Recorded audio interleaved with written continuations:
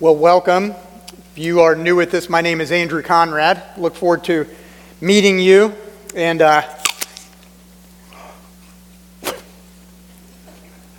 you ever bitten into a mealy apple that's just mushy? And it's not crisp? And it's no good? Yeah, those are disgusting.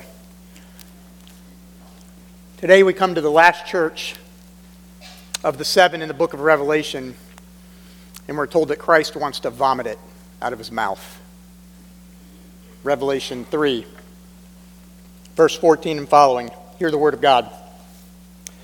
And to the angel of the church in Laodicea write, the words of the Amen, the faithful and true witness, the beginning of God's creation. I know your works. You are neither cold nor hot. Would that you were either cold or hot. So because you are lukewarm and neither hot nor cold, I will spit you out of my mouth. For you say, I am rich, I have prospered, I need nothing, not realizing that you are wretched, pitiable, poor, blind, and naked. I counsel you to buy from me gold refined by fire, so that you may be rich, and white garments, so that you may clothe yourself, and the shame of your nakedness may not be seen, and salve to anoint your eyes, so that you may see. Those whom I love, I reprove and discipline. So be zealous and repent. Behold, I stand at the door and knock. If anyone hears my voice and opens the door, I will come into him and eat with him, and he with me. The one who conquers, I will grant him to sit with me on my throne, as I also conquered and sat down with my Father on his throne. He who has an ear, let him hear what the Spirit says to the churches. Spirit of the living God, I pray that you will bless the reading of your holy word. And I pray that you will use me to help explain this today, that we might understand it and that we would be able to apply it to our lives. Lord, I pray that you would use it to shape in us what you want us to be.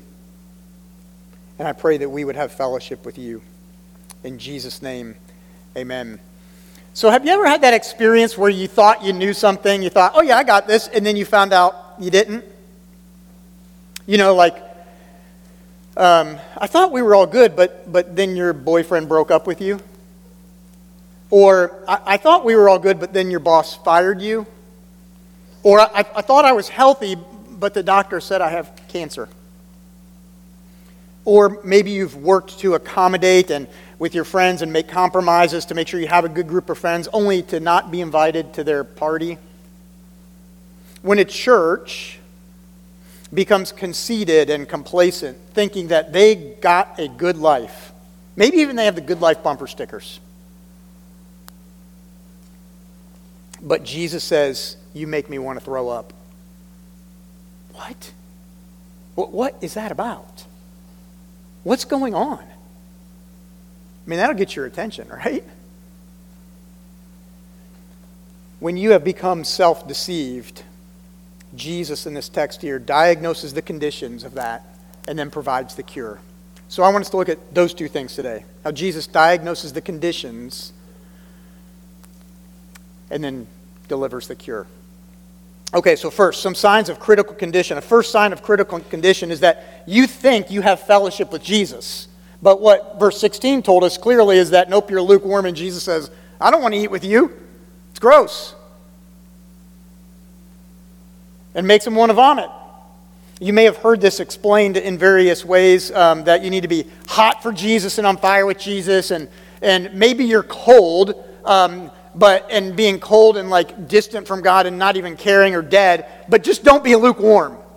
I don't think that's what the text is saying. I don't think it does justice to the rest of the Bible, because nowhere else in the Bible do we see this idea that Jesus would just prefer people to be cold, lifeless, and dead. He wants people to be saved and to know him. So I think it means something different than that. And there's lots of theories about what it may mean in water that flows in or out of the town. I don't particularly think those satisfy the text either. But if I guess I had to summarize it, I would say it is this. That the Bible tells us that God wants to have fellowship with us. And he wants people to believe in him. And it seems the point here is that when people would have dinner parties together, they would often serve wine. And when they served the wine, they would not serve it at room temperature, lukewarm.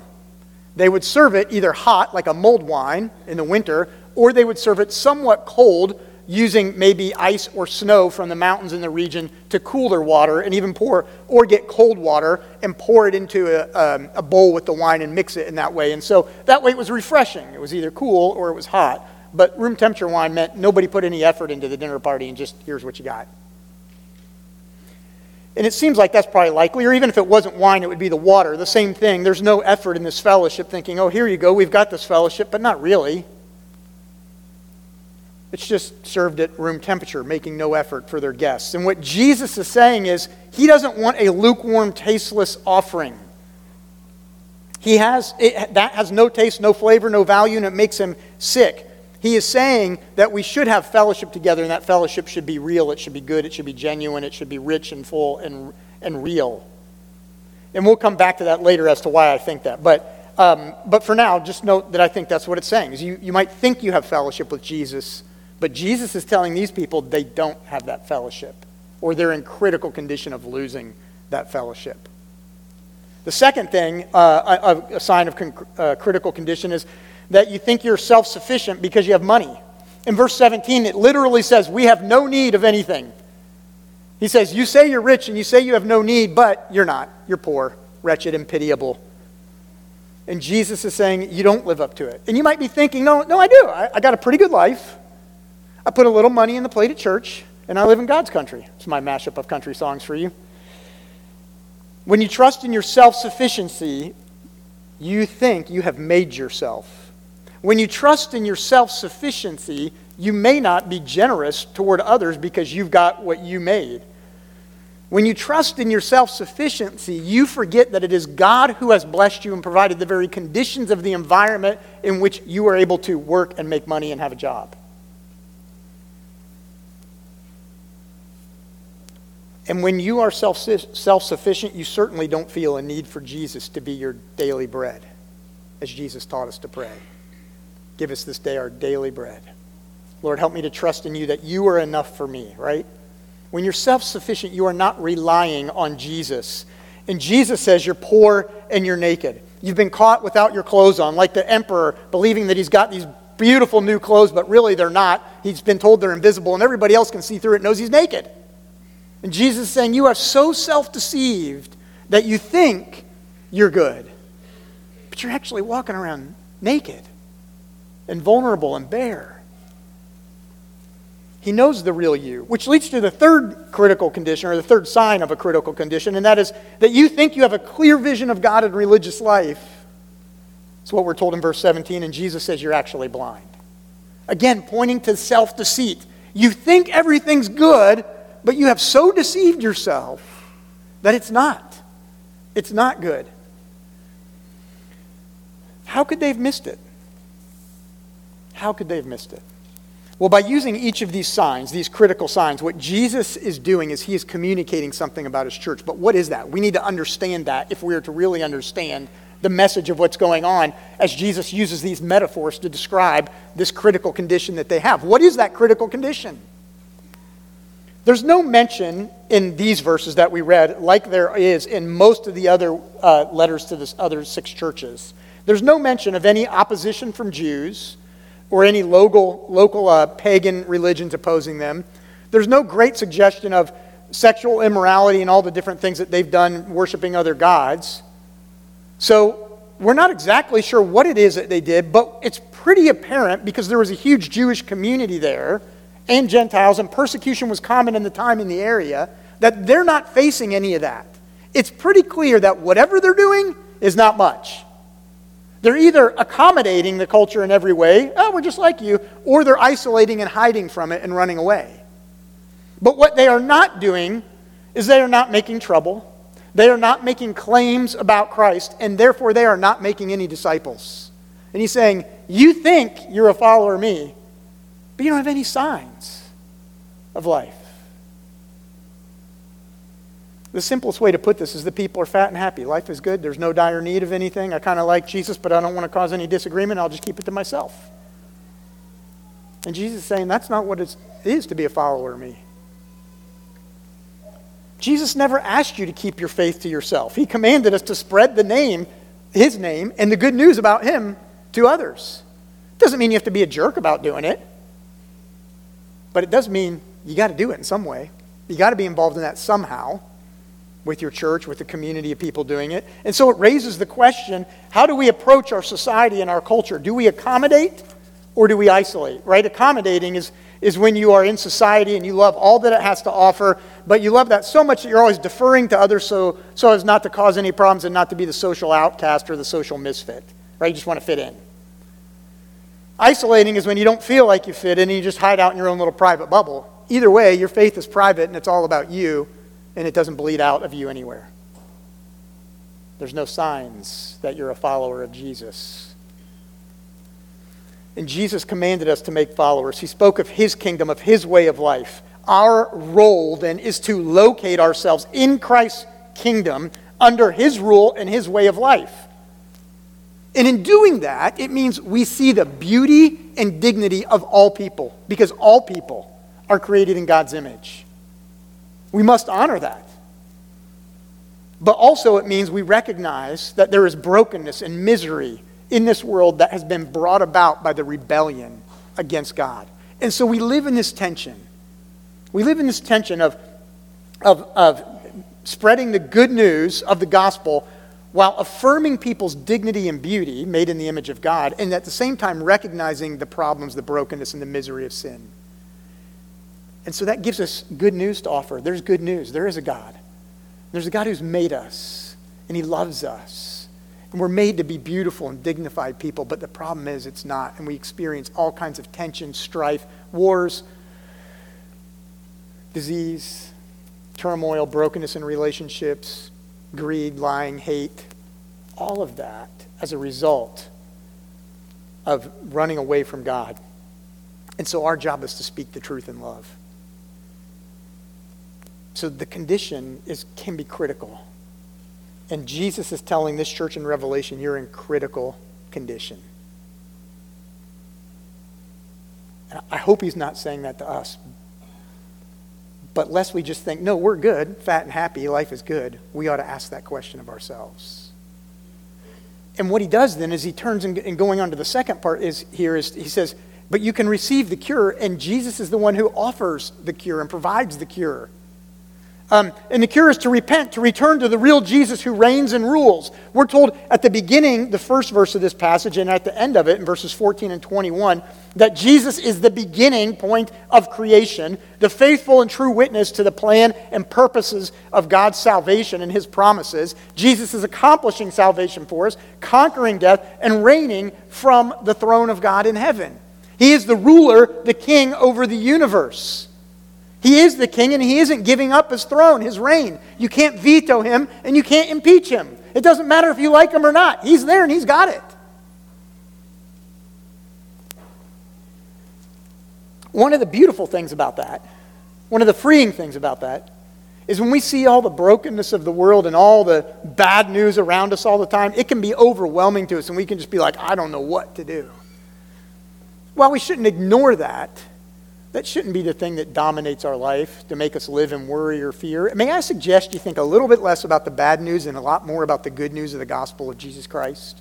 What he is coming to do and how he rules over the world, how he reigns, how he calls out his church because he says that those whom he loves, he will discipline and correct, right? A parent, kids, will correct you. A parent will challenge you. They will say, no, you can't do this, you can't do that, you got to do this. Why do your parents doing that? And you say, because they hate me. And that's not true, they don't hate you. Your parents do that because they love you and because they want what is good for you in life.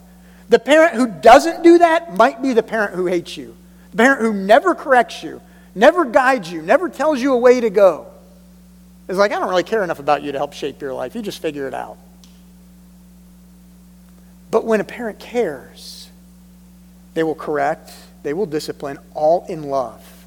And what Jesus is saying is that, my church, listen to me. Though you may be in critical condition, because I love you, I will discipline and correct you.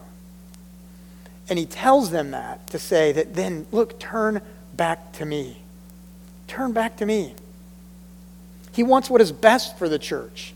And so that language of turning back is the word repent, which means turn around, go the other way. That's what it means. And he's saying, repent, come back to me. So much like in the Old Testament where God is calling Israel to turn and come back to him after they've wandered away. Turn, come back to me, repent. Jesus is using that same language. And not only that, but he's using the same language here to tell them how to repent that he said was all their problems. Did you hear that? He says, here's what you should do. Instead of trusting in your own self-sufficiency, you should actually buy the gold from me that is better than any other gold. You should buy clothes that will actually clothe you. And you should acquire the salve for your eyes so that you can see again. He uses the same language, but he says, get it from me. Buy it from me. And you may be saying, hold on a second, buy it? How are we supposed to buy it? Why would we buy it? I thought grace was free, that forgiveness was free. Plus, he says they're poor. They got no money to buy it. They can't buy anything. True. Precisely the point. Grace is free. You can't buy it. You can't afford it. You have no money to buy what you need. The emphasis here is on acquiring it, though, which must be done. You must acquire what God is offering and get it. The point is, you can't afford it. The point is not that it doesn't cost anything. The point is, you can't afford it. You see, it does cost. It costs a lot. It cost Jesus his life. Though mercy is unearned, it's costly. It costs Jesus everything. You think I might be stretching that. I'm not. I want to look at a Bible verse in the Old Testament now from the book of Isaiah, chapter 55, verses 1 to 3. Notice what Isaiah the prophet is calling to Israel. Come, everyone who thirsts. Come to the waters. And he who has no money, come buy and eat. Wait, got no money, come buy and eat. Jesus is using the same language. Come buy wine and milk without money and without price. Why do you spend your money for that which is not bread, and your labor for that which does not satisfy? Listen diligently to me and eat what is good, and delight yourselves in rich food. Incline your ear and come to me. Hear that your soul may live, and I will make you an everlasting covenant, my steadfast, sure love for David. You hear what he's saying? Come. Acquire for me the gold, acquire for me the wine, acquire for me the water, acquire for me the feast. Come buy it from me. Buy it without money and without cost. He's offering them the best, the thing they need most. And he's saying, I am enough, and you must come to me to get it. And you say, well, how does that work? Well, it works the same way like a gift card does, right? I think I got a gift card in my wallet here. Yeah. Right? Yeah, right here. I got a gift card right here to Fest, where I can go feast across the street. Gift card to Fest. Does it cost me anything? No. It doesn't cost me anything. Do I have to buy it? Yes. How do I do that? With somebody else's money. This is what Jesus is saying. The way that you get to heaven, the way that you have fellowship with him and have life with him is you have to buy it, but you're buying it with his blood at the cost that he gave of himself to purchase salvation for you. He loaded the gift card with the value and says, here's the gift. Will you take it? And will you use it? And that's what repenting is, saying, okay, God, I am not self-sustainable. I don't have everything I need. I need you. I need the gift. And I want to acquire what you've given.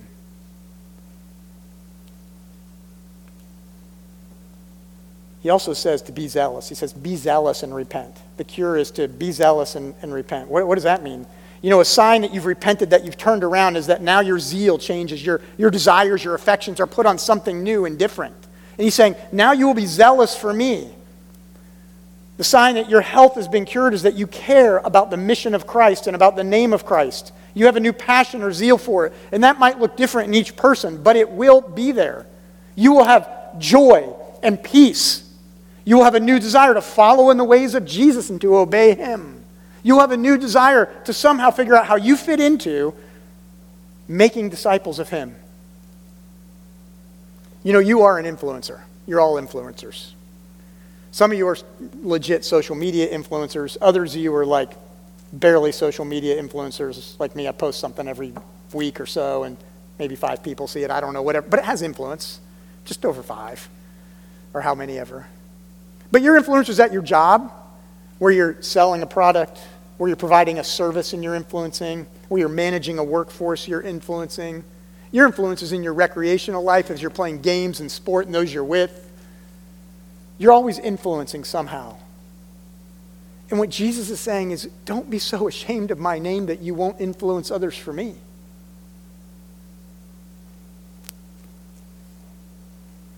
Be zealous in that way. Don't hide Jesus. Is there revival going on today? This is a question that's kind of been on the internet, social media, and the news, right? With a revival at Asbury College in their chapel service. They had one of the regular chapel services in which turned into a 2-week-long revival after the sermon about the only way you can actually show the love of God to others is first knowing the love of God. Students didn't leave the chapel and they stayed singing, confessing their sins, reading scripture, and others occasionally getting up to give a word of encouragement or preach, or the chaplain coming to preach. And then others started coming from out of town all over the place to see what was going on and to experience this. News stations wanted to come and report, and they told them to stay away. And many Christians took to social media, calling it fake and attention-seeking. Now, we are called in Scripture to test the spirits, to see what is real and what is true. But it's a bit arrogant to prejudge something. Say God couldn't be moving in that way. Do we really know that? What if he is? Isn't this, in fact, what we've been praying for? Revival in the land? That God would work and renew and revive people? This is what we want. But true revival, of course, isn't just about an experience. It leads to renewed evangelism, to people being converted. It leads to a renewing of society that often spills out into and over into the culture, promoting righteousness and justice for all.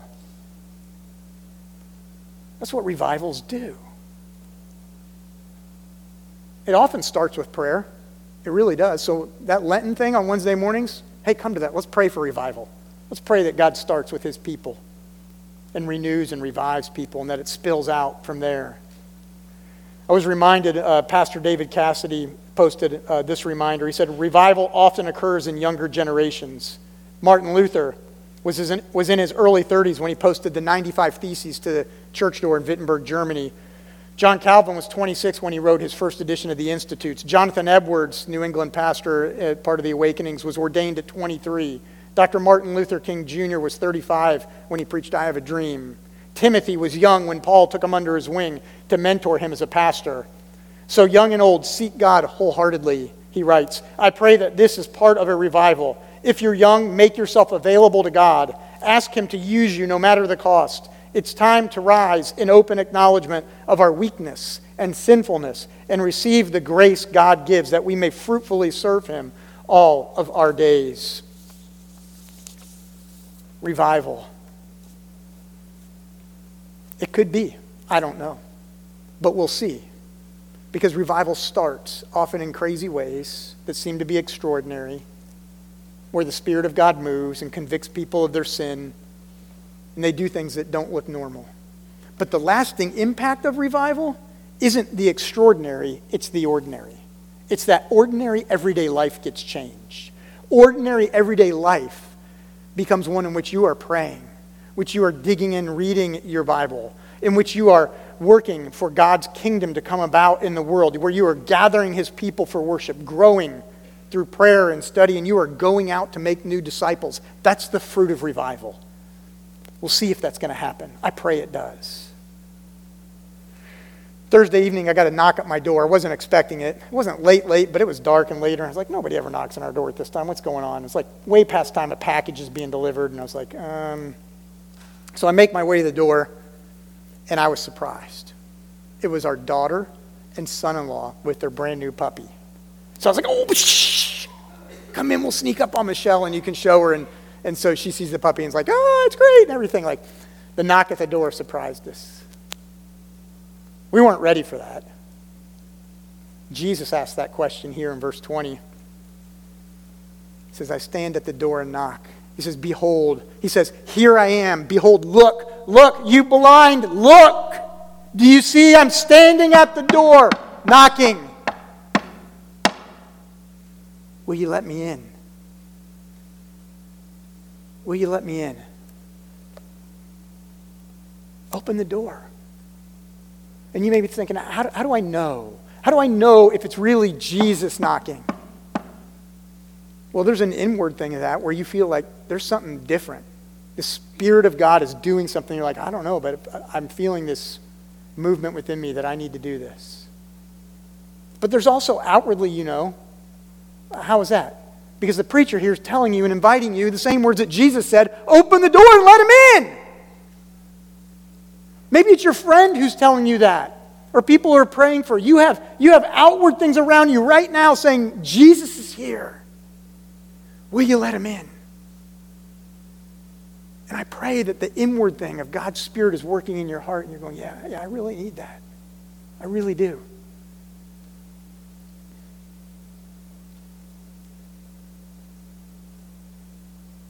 When you do open that door, Jesus says that you come and you have fellowship with me. He says, open that door and I will come in and dine with you and you with me. And that's why those verses at the beginning about lukewarm mean what I think they mean. Because while Jesus on the one hand says, I'm going to vomit you and spit you out of my mouth if you don't repent and come back to me. On the other hand, he says, when you do repent and come back to me, let's eat together. And it's going to be great. And it's going to be glorious. And the food is going to be good. And we will have real fellowship together because we know each other. And we'll eat together. You'll eat with me and I'll eat with you. Because we're together. That's what he's saying.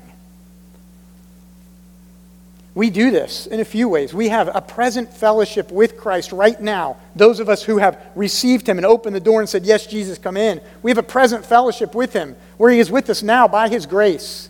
We celebrate that monthly in the Lord's Supper too as another sign of that. It is a communion meal in which we are saying and being reminded that Christ is with us and that we commune, we fellowship with him. And it's a foretaste of that greater meal that Jesus is talking about. I think that greater meal that Luke talks about in Luke chapter 12, and we're going to read a couple of verses here. Before these verses, what happens in this text of Luke 12 is he says, hey, if you're not ashamed to acknowledge my name on earth, Jesus says, then I will acknowledge you before my Father in heaven.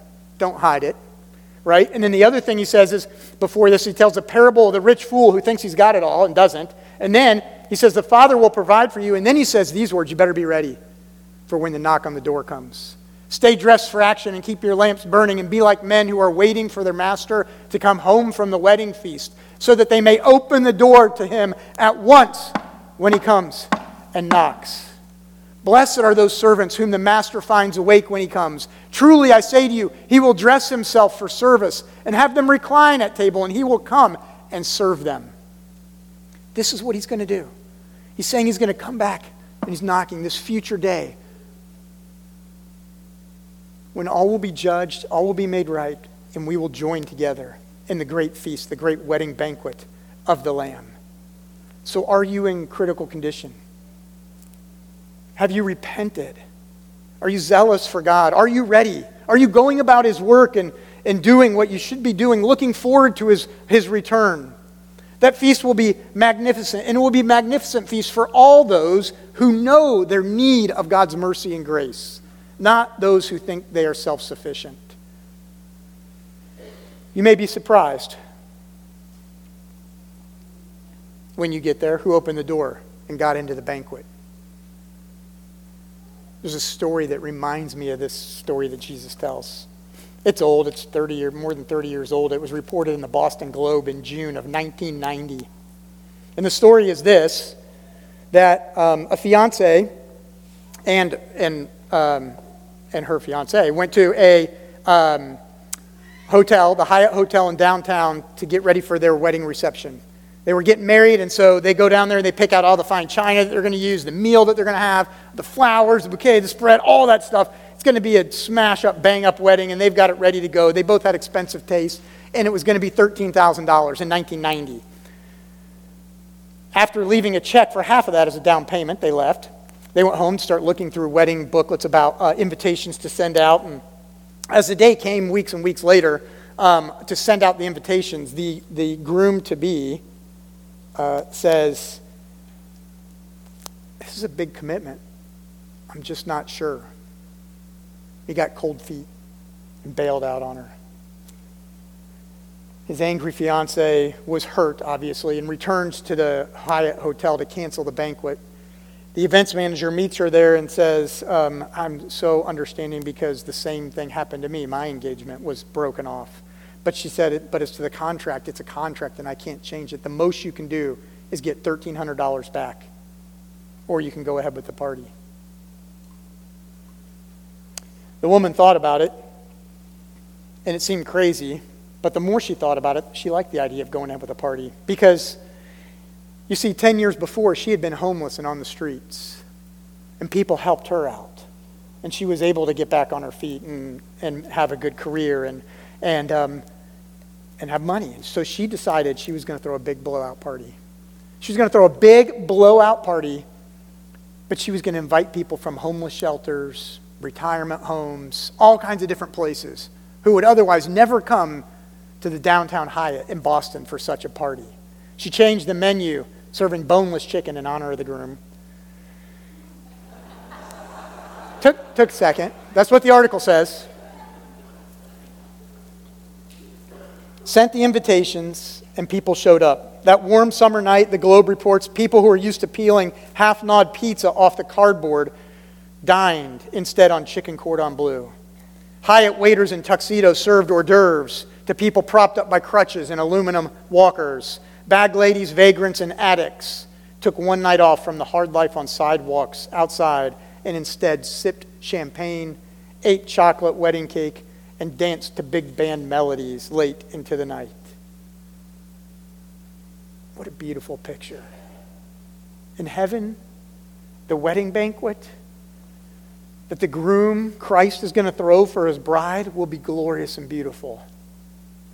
And those who are gathered there won't be those who all thought they had it together and were self-sufficient. It'll be all those who know and were not ashamed of the mercy they needed in Jesus Christ.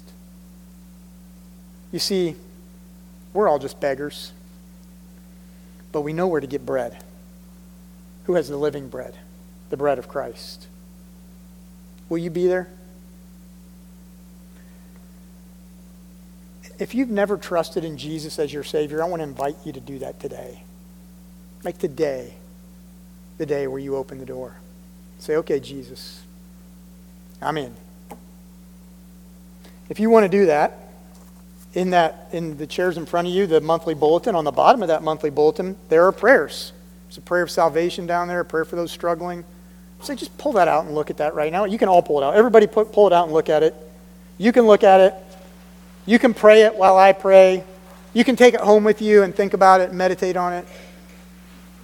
But don't do nothing, because he's knocking. Let's pray.